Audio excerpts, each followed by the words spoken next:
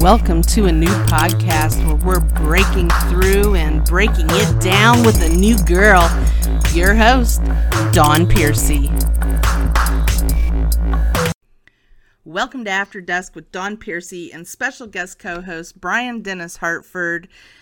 Tonight, we are bringing you the history of shapeshifters, shifting, skinwalkers, shimmers, aliens, legends, lores, myths, facts versus fiction. Do they exist? And if they do, are they among us? Right? Okay.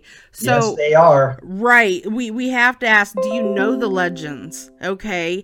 Do you know where they come from? Do you know the shifters, the shape shifters? And there's differences, and I don't know if anybody knows the differences. Well, if you don't, and even if you do, we're going to fill you in so you can get your bite on. Brian, how are you tonight? I'm pretty good. How are you? I'm doing good. Now let's get to the Native American skinwalkers. Now, I had a special guest, and some are just a little too leery to talk about things that go bump in the night, and that's okay. That's okay. Yes. Because I'm not. Okay. And neither am I. Right. The differences, like, I've met people before that say that they have actually seen skinwalkers. And they're actually known to be witches that have the ability to change. Okay. And not just change into an animal. I'm talking about able to change into you, me. Yes. Anybody. Okay. Shape-shifting after that is different than shifting. And Native American, the shifting, and like in the Old Norse, the Vikings, the Berserkers, able to pull the spirit of any animal at any time to become a part of you. And that yes, people are known to take on not only the traits of the animals, some of the traits like physical traits, but actually the characteristics. And it's also known that people, right, with astral abilities are able to leave themselves and go into an animal to be able to even spy on people. And that's any animal that they can be working with, not just changing of the physical body. And right. And you got to think, we're made up of matter. Okay. And this is going to get down into the quantum physics of it all.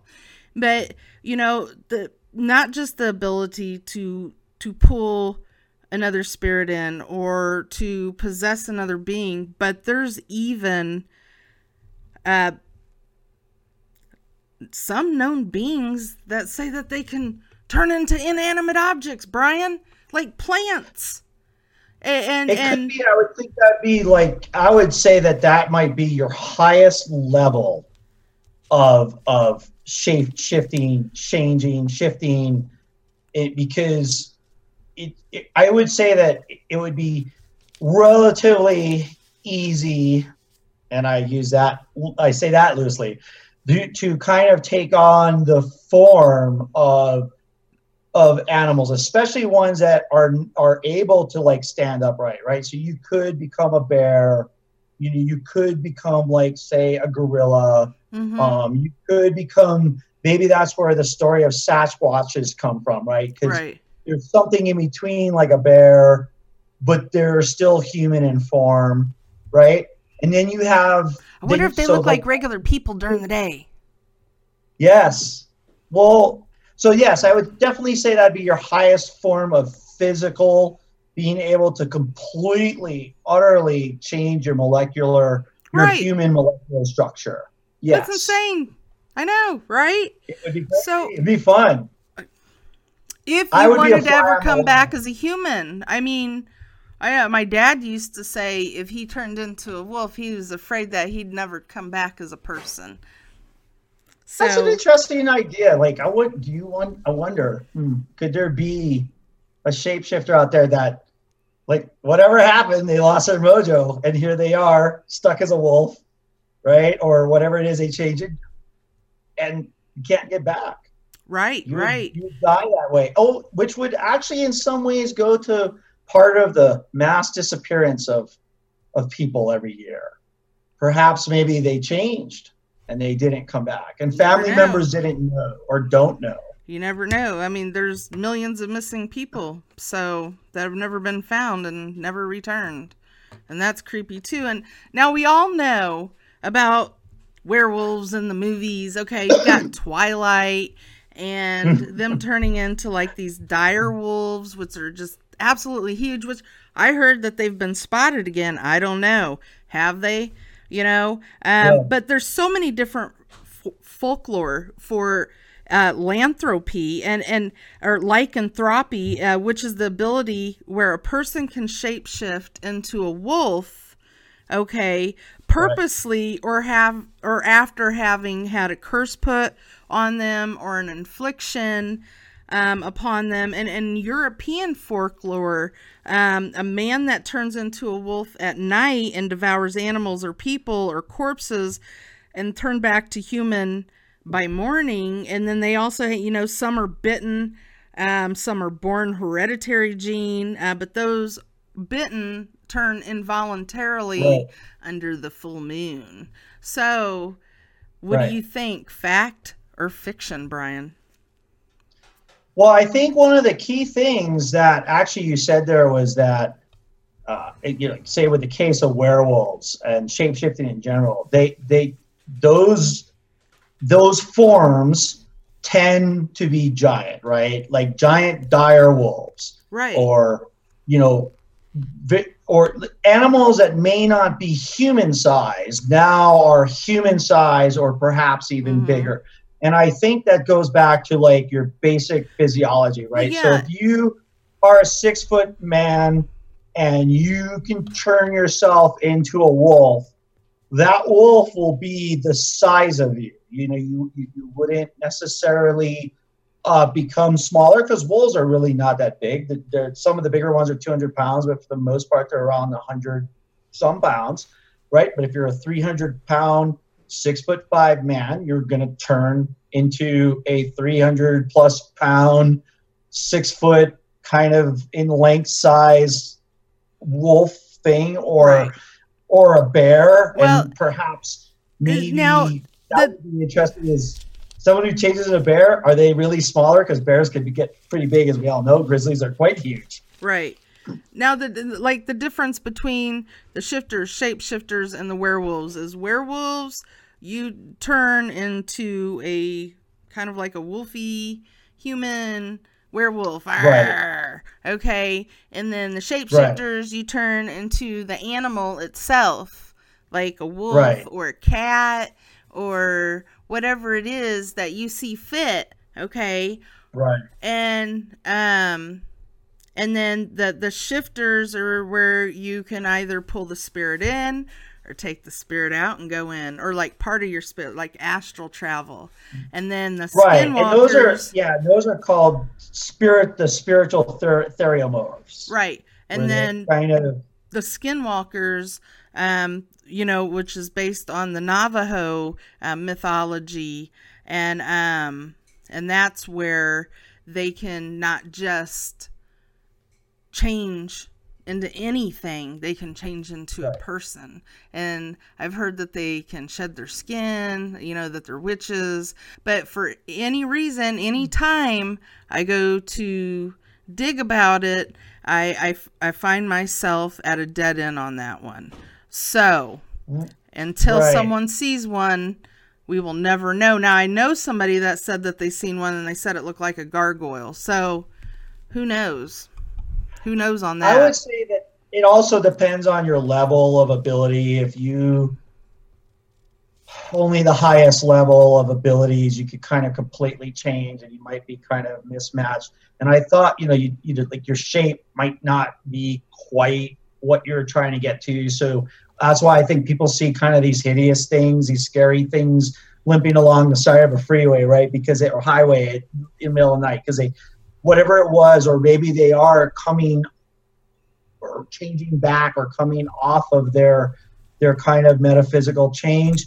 And I thought what you just said, and I had never given this any thought, but shedding the skin, that's very interesting because to me, because what if the skinwalkers, shapeshifters, maybe what they're kind of almost really doing is their outer layers of skin, they're able to morph them or change them some way, whether actually organically and internally within them, or even possibly through what I would say, like maybe wrapping skins around them and being able to kind of blend that skin in. And then when they're done doing what they're doing, they can literally just shed it off. And we all have driven past highway, on the highway, Right. especially way out in the country, and you'll see a pile of something and you're like, oh, that deer got creamed.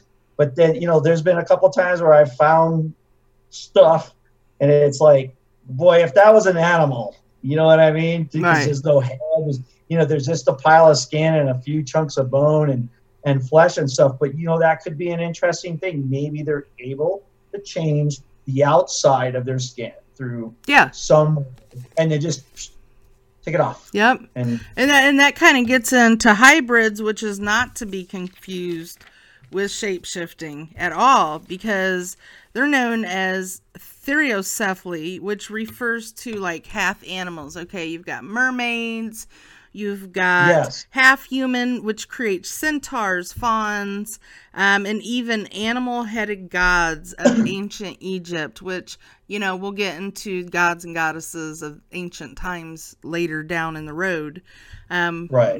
Which we may cover. But, and that goes into the hybrids, which, the shape-shifting and the shimmers. Now, the shimmers, which relates to shadow people, which relates to astral travel, which, also entails shape-shifting of the spirit in a sense.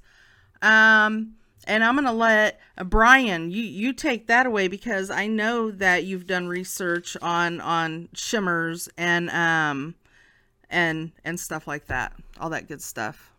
Sure. So the term shimmer, as kind of inferred toward kind of the alien visitation phenomenon stuff, kind of covers a few different things.